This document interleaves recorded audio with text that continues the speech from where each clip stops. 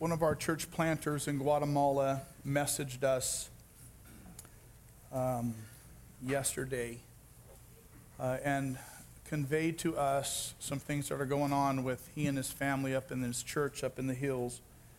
And I want to share with you because I want you to pray for them. His name is Matilde. And his mother has been diagnosed with some pretty severe illnesses. The treatment is haphazard at best.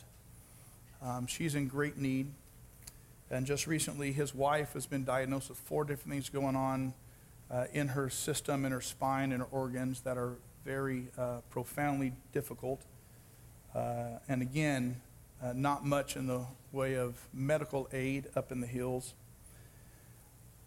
And there's a woman in their church, godly woman, who was just in the last couple days beaten and raped up in the hills. And there really is no recourse as far as justice.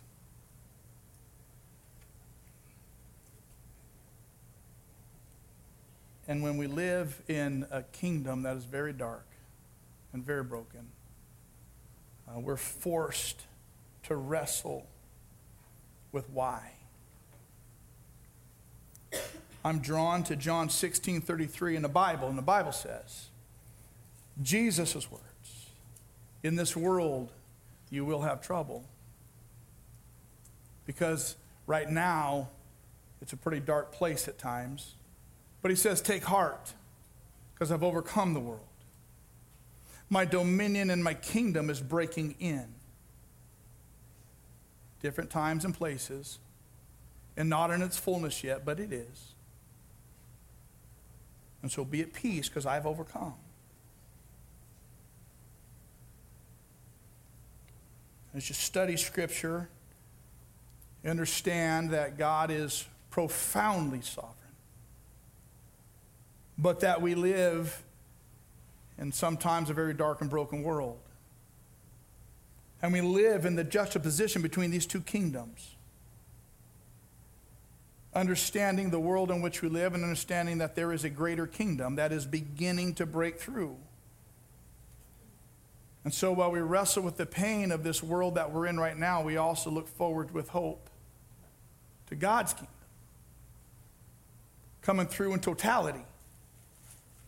And so in the meantime, we have to rely on a peace that passes our understanding with prayer that God's kingdom would begin to show up more and more through his people. And so on behalf of our friend Matilde, I want you to pray with me.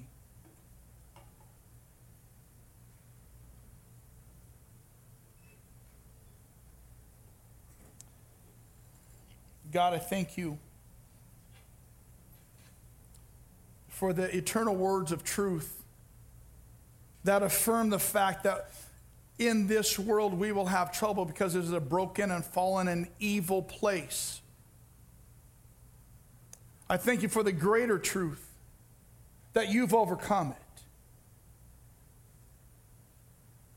And as a sign and manifestation of your dominion, we pray in the name of Jesus that you bring healing to Matilde's mom and to his wife. Oftentimes when we are without external help, we're forced to rely on you, and this is one of those times. And so, Father, in the absence of every other thing that man would look to for help, we look only to you and ask by the strong name of Jesus and the authority of your dominion that you would step in. And for this dear woman, Father, my words fail to understand how to pray for her. So God, be God in her life, in her heart, in her emotions, her mind, and her body. We trust that your justice will come in places of injustice. And we trust that your healing will come in places of brokenness. And we commit this woman and her family to you. Father, I ask that you would use this church to be your avenue and your venue through which your kingdom is manifested. That you would show up in ways that only you can show up, and you would do it through our church. Thank you for putting us in a position to come alongside Matilde, his family, and his church. Help us use our position and resources well for your kingdom's sake. In your name I pray, amen.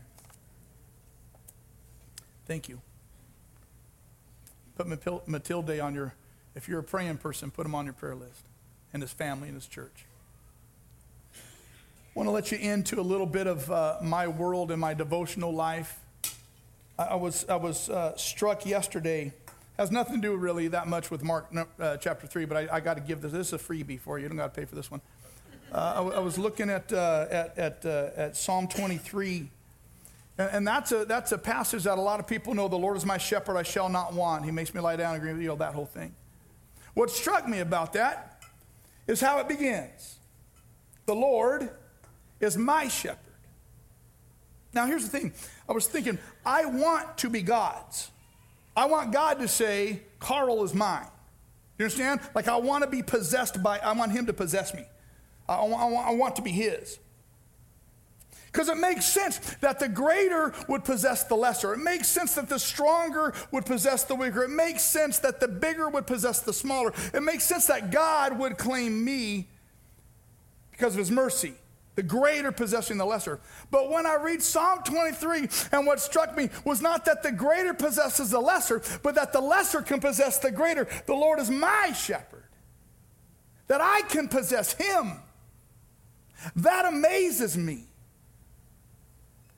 See, the beginning of Psalm 23 is not, the power of it is not primarily about the ability of the shepherd who makes me lie down in green pastures, who restores my soul.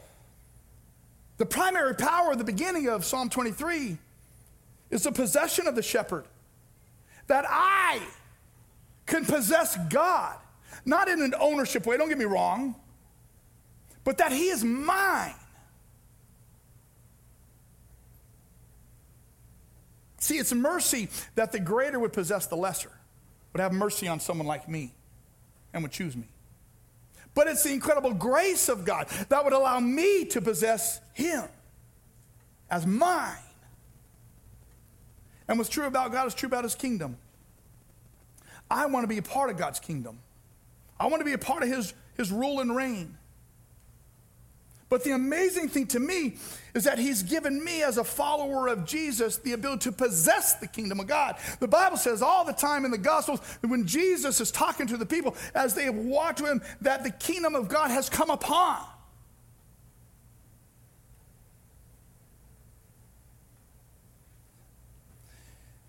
At this point, y'all don't look as impressed with that as what I was. To me, this stuff,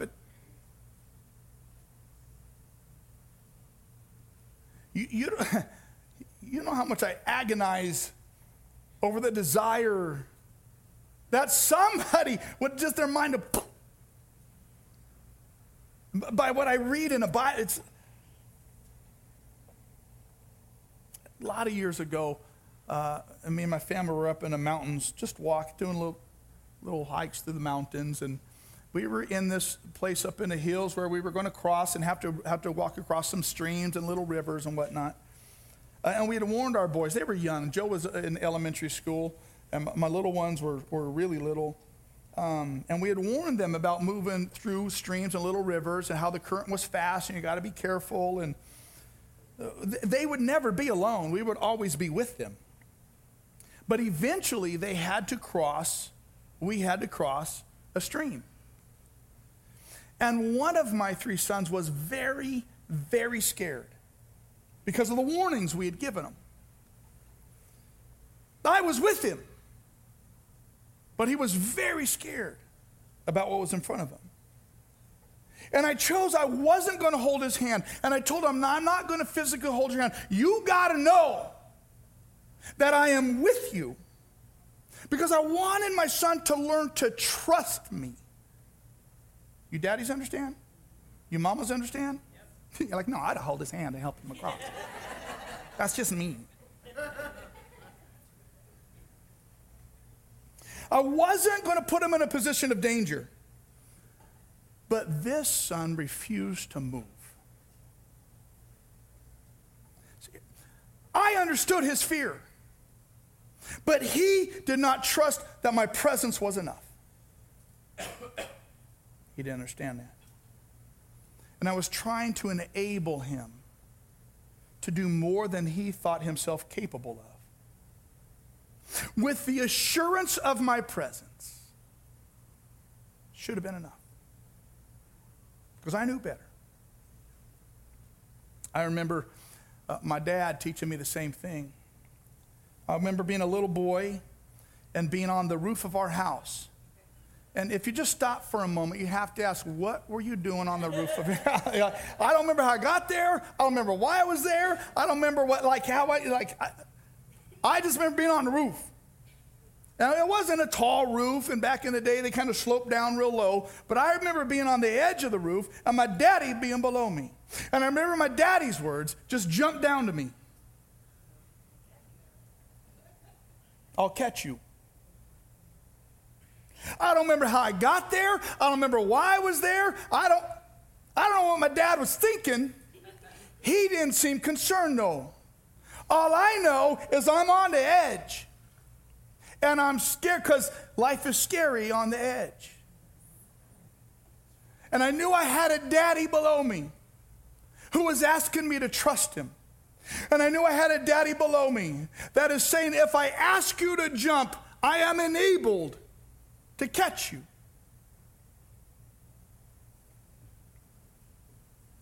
And I did, and he did. Here's what I know. Jesus does not ask much of those who do not follow him, but Jesus does ask much of those who do. Why would God ask so much of those of us who follow? Why would he just make life easy? Why wouldn't he trust that we trust him and just make stuff go smoothly? Perhaps God asks greatly of those who choose to follow for a greater purpose than just simply making us good people. Mark chapter 3, verses 1 through 6. If you have a Bible and brought one with you, Mark chapter 3, verses 1 through 6. That's what the Bible says. Another time Jesus went into the synagogue, and a man with a shriveled hand was there. Some of them were looking for a reason to accuse Jesus, so they watched him closely to see if he would heal him on the Sabbath. Jesus said to the man with the shriveled hand, "Stand up in front of everyone." Then Jesus asked them, "Which is lawful on the Sabbath, to do good or to do evil, to save life or to kill?" But they remained silent. He looked around at them in anger and deeply distressed at their stubborn hearts, said to the man, "Stretch out your hand." He stretched it out, and his hand was completely restored. Then the Pharisees went out and began to plot with the Herodians, which those two groups hated each other, worked with each other on how they might kill Jesus. Here's what I want you to understand right up front. There are some people around your life, watching your life, who are simply looking to find fault with you. No matter how good you are, no matter how innocent you are, there are some people around your life, and in Jesus' day, there were some people in church, though he was doing everything right, was just looking for error. Here's again, another little freebie right up front here. I just want to encourage you with this little tidbit right here. This is something good to live by. Don't look for fault in others, find a good fruit in them. You want to look for fault in others, you're going to find something. Just look for the good fruit in others. Don't highlight other people's failure, highlight their favor. I don't remember where I heard this, but someone said that, you know what the definition of a friend? The definition of a friend is someone who walks behind your back saying good things about you. Let me ask you this question about this man with the shriveled hand that Jesus healed. Who asked him to be healed? Y'all read it with me. Who asked for him to be healed?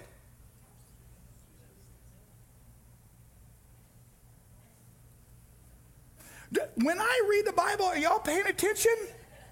You know the answer. Don't be afraid to say it. Who asked Jesus, please heal this guy?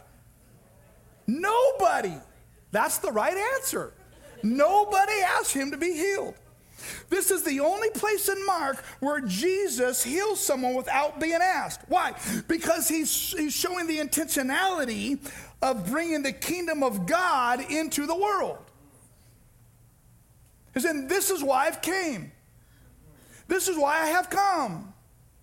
Because we all know that in this world we have trouble. And we all know that the kingdom of the dominion of this world is evil and bad and dark, right? We all know that. And he says, I want you to understand that I am being intentional about poking through the kingdom of God in the midst of your lives. You don't got to ask me. This is why I'm here. And so in response to this, Jesus asks a very typical rabbinical debate question, which is lawful? He says, which is lawful? To do good or to do evil? Which is lawful, to save life or to kill? So, because Jesus knew that the rabbis, they permitted saving life on the Sabbath. It wasn't an issue that could you save a life on the Sabbath? And that's when this was taking place.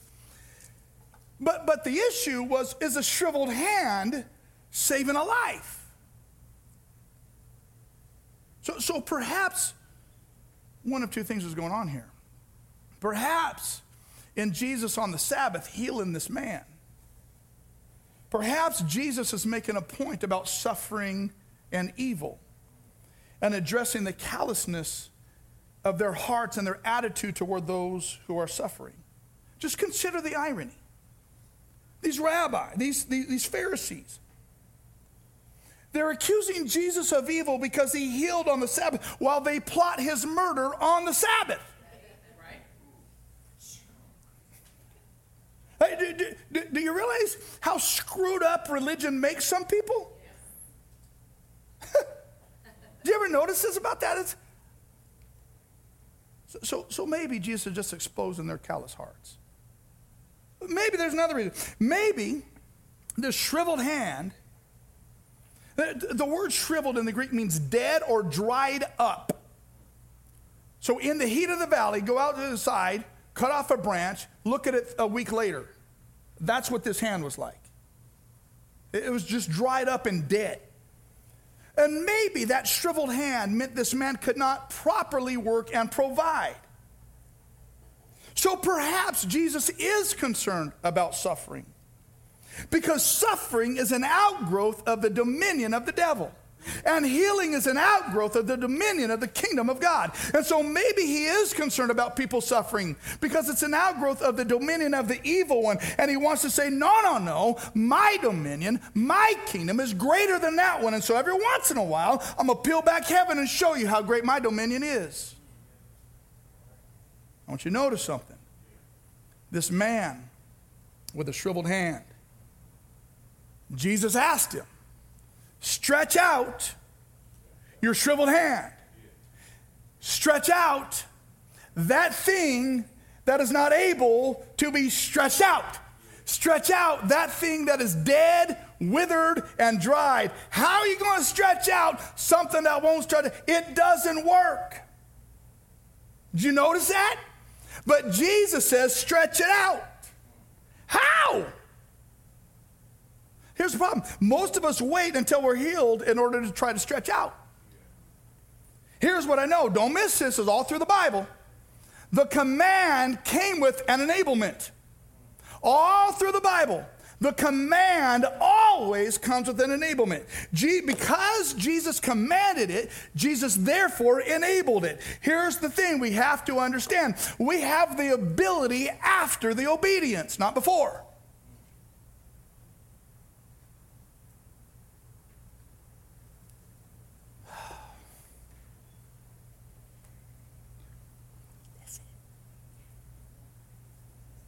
This is so profound. Like,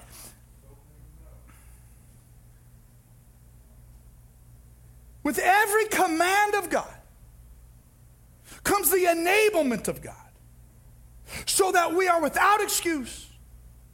Whatever God has asked of us, He has also therefore enabled us. Don't say, this is too hard. I cannot. If God has asked it, he has therefore enabled it. But we'll never know that we have the ability till after we've been obedient, and we won't know it before. Experientially, we should know it theoretically because we know in our minds that with the command comes the enabler. So I know ahead of time that I can, but I don't know experientially till I do. Does this make sense? Yes.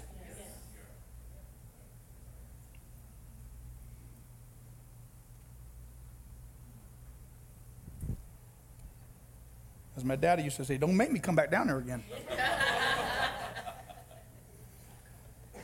Here's what we got to get. God's commandments are God's enablements. God's commandments are God's enablements. The lesson all through the Bible, that whatever God asks people to do, he then enables them to do. God never asks anybody to do something he doesn't first enable them to do. But they don't know that they are able to do it until they actually do it. With a crippled man on the bed, on the mat, on the pool of Siloam, Jesus said, pick up your mat and walk. Did you realize Jesus never even offered him a hand up? Jesus never even helped the poor fella. He said, you're crippled, I know it, get your mat and walk. And guess what happened? In the command was the enablement.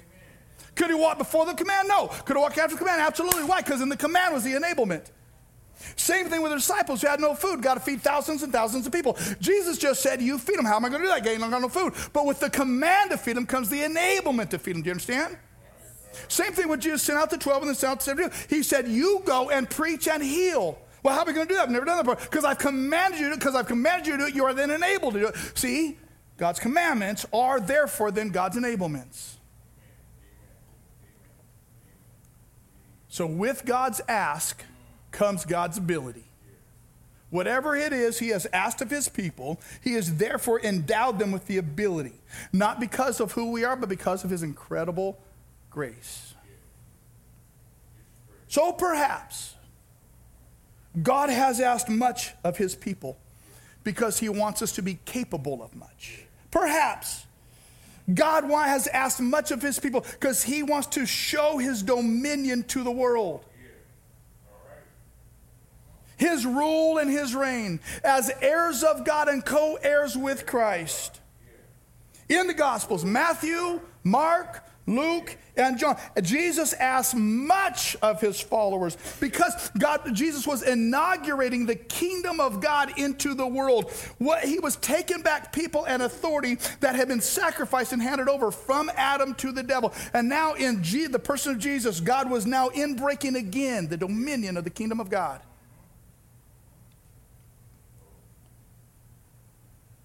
All of Jesus' miracles and all the miracles of the early church after Jesus' ascension was intended to prove that the kingdom of God had come on his people. Jesus says over and over and over, when you see these things happen, you will know that the kingdom of God has come on you. Now, it hasn't come in its fullness yet. Its fullness is still to come when Jesus comes back again. But it is poking its head through every now and then. So we wait in this weird, strange tension, in this dichotomy between the current kingdom that is evil and of the devil and the coming kingdom that is the kingdom of God and the dominion of God. And we live in this tension that it has already come in the person of Jesus. And he's transferred that to his people, but while we live in this other realm. But he asks us every once in a while, step into my kingdom. So God is reestablishing the kingdom of God in the world through the life and the activity of Jesus. And then Jesus transfers the authority of the kingdom of God to his followers. And you see that all through the book of Mark. So to understand what's going on here, we have to grasp this thing called the eschatological context. Everybody say eschatological. You want to know what it means? Let me tell you what it means. So we gotta place this whole thing in what's known as the eschatological context. And this is what it means. The eschatological context is the end time stuff. It's the final destiny of the kingdom of God in the world. We have to understand all the stuff that Jesus does through the lens of the final destiny of the kingdom of God in the world. There will come a day when the kingdom of God in its fullness reigns on the world. And so all of these acts of Jesus point to, they're glimpses of the kingdom of God and its reign in the world. The miracles of Jesus revealed the inbreaking of the kingdom of God and the restoration of creation. Now, I realize that a lot of people in church, we believe Jesus came so I could be saved. And that's part of it, certainly, without a doubt. Like I can have a relationship with God. I can live in heaven, and that's fantastic. But we have to understand that all through Matthew, all through Mark, all through Luke, all through John, what Jesus talks about is the kingdom of God. The kingdom of God, because that is the totality of fullness of God's reign, involves and includes salvation. Salvation without God's rule means nothing. And so one of the things that Jesus is trying to convey to us is the reality of this kingdom, that it has come in the person of Jesus. And so in the defeat of disease and the defeat of the devil is Jesus' work of redemption. So in the New Testament, any time was the right time for healing and forgiveness. And we see shadows of this kingdom break through all in the Bible. And occasionally in our lives, this kingdom that in one day we will fully live in. See, we live in the realm of the evil one right now, but we live under the reign of God. And one day the reign will take over the realm. But every once in a while we get to see glimpses of it. And that's why Jesus says this just a little further down in Mark chapter 3. Mark chapter 3, verse 27. Jesus says, in fact, no one can enter a strong man's house without first tying him up. Then he can plunder a strong man. We understand that. Yeah, you can't break into someone's house when the guy's home and he's bigger. You just can't break in and just take whatever you want of his possession. He's going to fight you and he'll probably win. And so Jesus is saying, likewise, there's a strong man who has taken possession of my people and my territory. And Jesus said, I have broken in. I have entered the strong man's house, the evil one. I have bound him up so that I can now carry back in possession what he thought he owned, people and territory. This is the kingdom of God. So we got to ask this question. How and when does the kingdom of God break into this world? How does that happen? Would you agree with me that the kingdom of God breaks into this world when we bring justice to places of injustice? Would you say that's a part of God's kingdom? Would you agree with me? Good, you're right. Would you agree with me that part of the kingdom of God breaks into this world when we love people and pray for our enemies? Isn't that part of the kingdom? Yeah. Would you agree with me that the part of the kingdom of God breaks into this world when we share the good news of Jesus with our huddle and they follow him? Would you say that that's in breaking of the kingdom of God? Yeah? Would you agree with me that in breaking, when the kingdom of God breaks into this world, shows up when we obey God and like tithe? Yeah? You're going to agree with that one too? See, this is where some of y'all are like, okay, no, don't meddle. Don't meddle. Because remember when we all agreed that the commands of God are the enablements of God? And remember how so many of us think, well, when God gives me some money, maybe I'll try tithing, but he hasn't given me enough money to tithe yet. But what do we know? The command is the... But now, listen now. If the Bible was true in this area, it's got to be true in this area. And so if we're like, oh yeah, praise Jesus. No, his command means his neighbor, but not about money. You understand? Yes. Can I just press a little bit more? Doesn't the kingdom of God break into this world in healing? Not so vogue with that one, huh? See, here's the problem. We don't see that very often, so we think, well, maybe not that.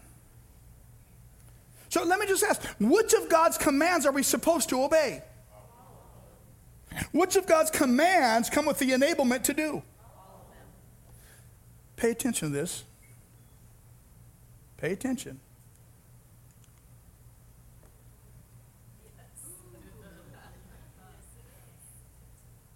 Reading the Bible is dangerous. I was talking with some young potential pastors and planters the other day, and I told them, the most dangerous thing you can do is teach and preach the Bible. It's a dangerous book. Why is it so dangerous? One, because the devil does not want people to know it, to trust it nor to live it. But the Bible says that faith comes from hearing, and hearing by the word of God. You can sing and you can serve all you want, but faith comes by hearing the word of God. So the most dangerous thing you could do is read, study, and preach it. And I also know it's dangerous because it threatens a lot of churches and traditions. It makes religious people really uncomfortable. So here you go now. I realize what time it is. I'm not going to even ask permission to keep going. I'm going to finish this one out. Watch this. Start doing what God has commanded, and you'll be able to do what God has commanded. That's what the Bible says. Start doing what God has commanded, you'll be able to do what God has commanded. Now watch this. We don't read the Bible anymore through the lens of all God wants from me. Now we read the Bible through the lens that all God has enabled in me. No longer are his commands God wants what? Now it's God's commands are he's enabled to what? Everything that God has asked in the Bible is a statement of his enablement in you to do and to perform. No longer do I read the Bible and think, what is God asking? Now I read the Bible and think, can you imagine what he has enabled me to do? By his grace. So the question is this. You ready? How much of the kingdom of God do you want to see and be a part of before you get to the location of heaven?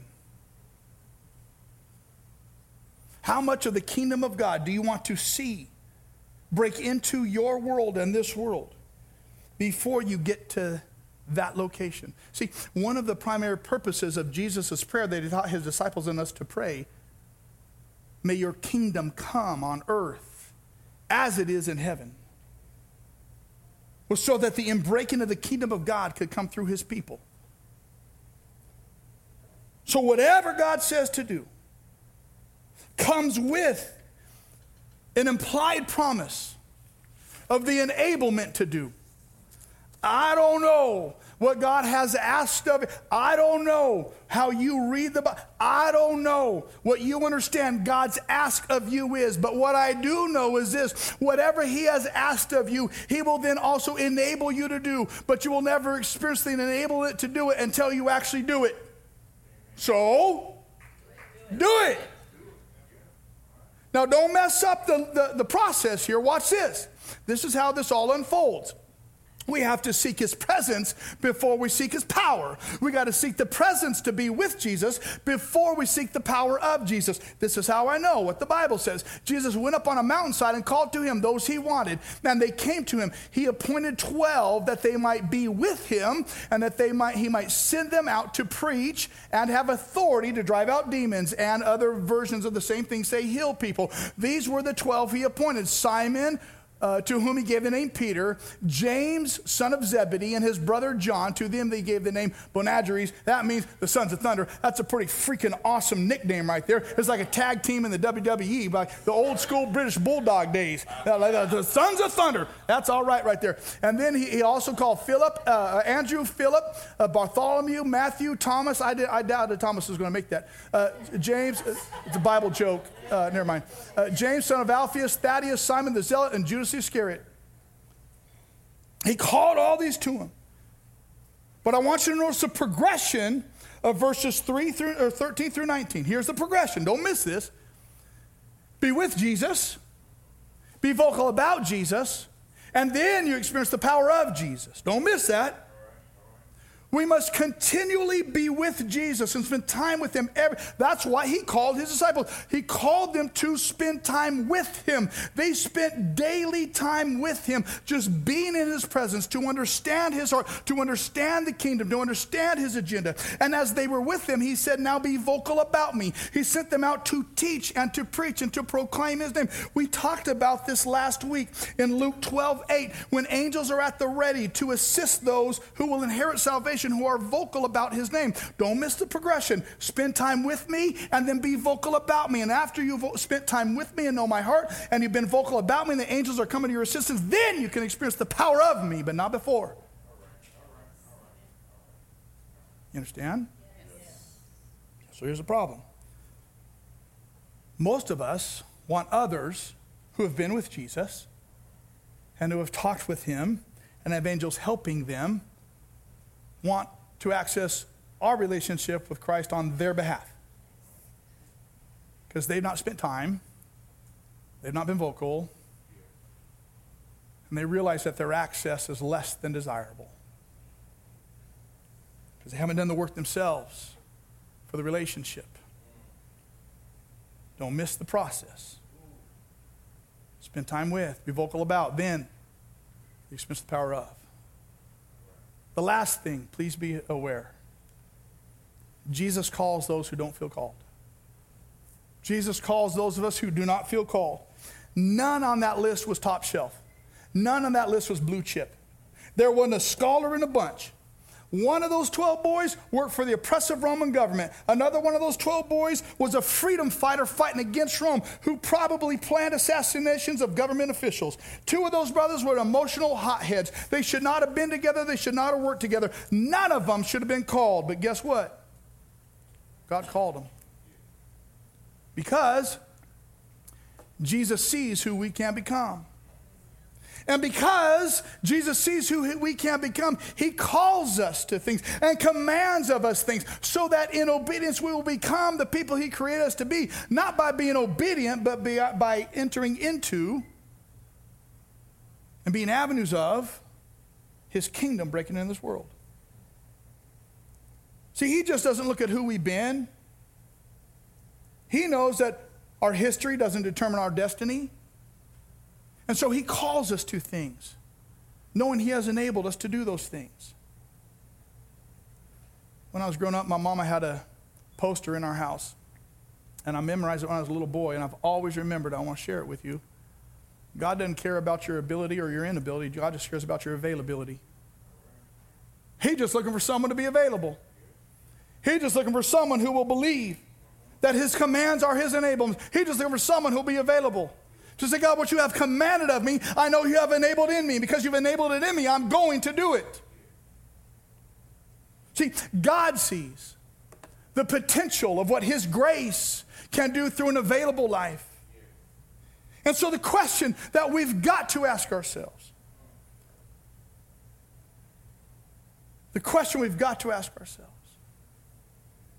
am I the one? Am I the one who is available for all that God wants to do in the world? Am I the one? Am I the one that will believe in faith that God has enabled me to do everything he's commanded me to do? Will I be the one? Will I be the one who will believe and trust that God's commandments are God's enablements? This so burdens my heart for us. I gotta ask, if God wants to invade this evil kingdom and dominion that is over our world, if God wants to invade the dark evil kingdom of the evil one with the kingdom of God, if God wants his dominion to be exercised over people and territory that can be seen in the world, if God wants to break into our experience with the kingdom of God, I gotta ask, through whom is it supposed to come? If not you, who? If not us, who? If not now, when?